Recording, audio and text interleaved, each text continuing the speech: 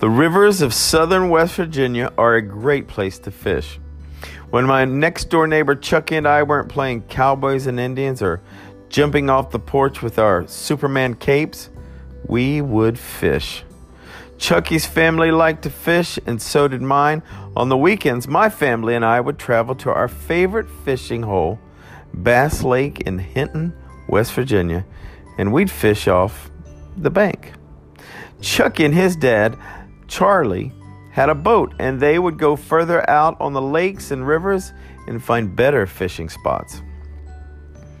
While fishing one weekend, the boat capsized, and Chucky and his dad were tossed into the swift current.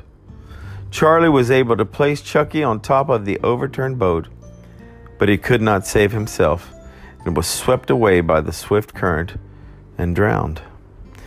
Chucky was saved because of his dad's heroic effort. Charlie Ayers gave everything for the life of his son. Charlie was motivated by his love for his child and overcame the barriers and dangers that would have made someone else say it's just too risky. Chucky was rescued because his dad loved him and wanted him safe.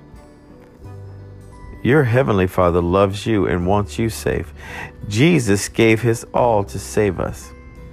John 15:13 tells us, "Greater love hath no man than this, that a man lay down his life for his friends."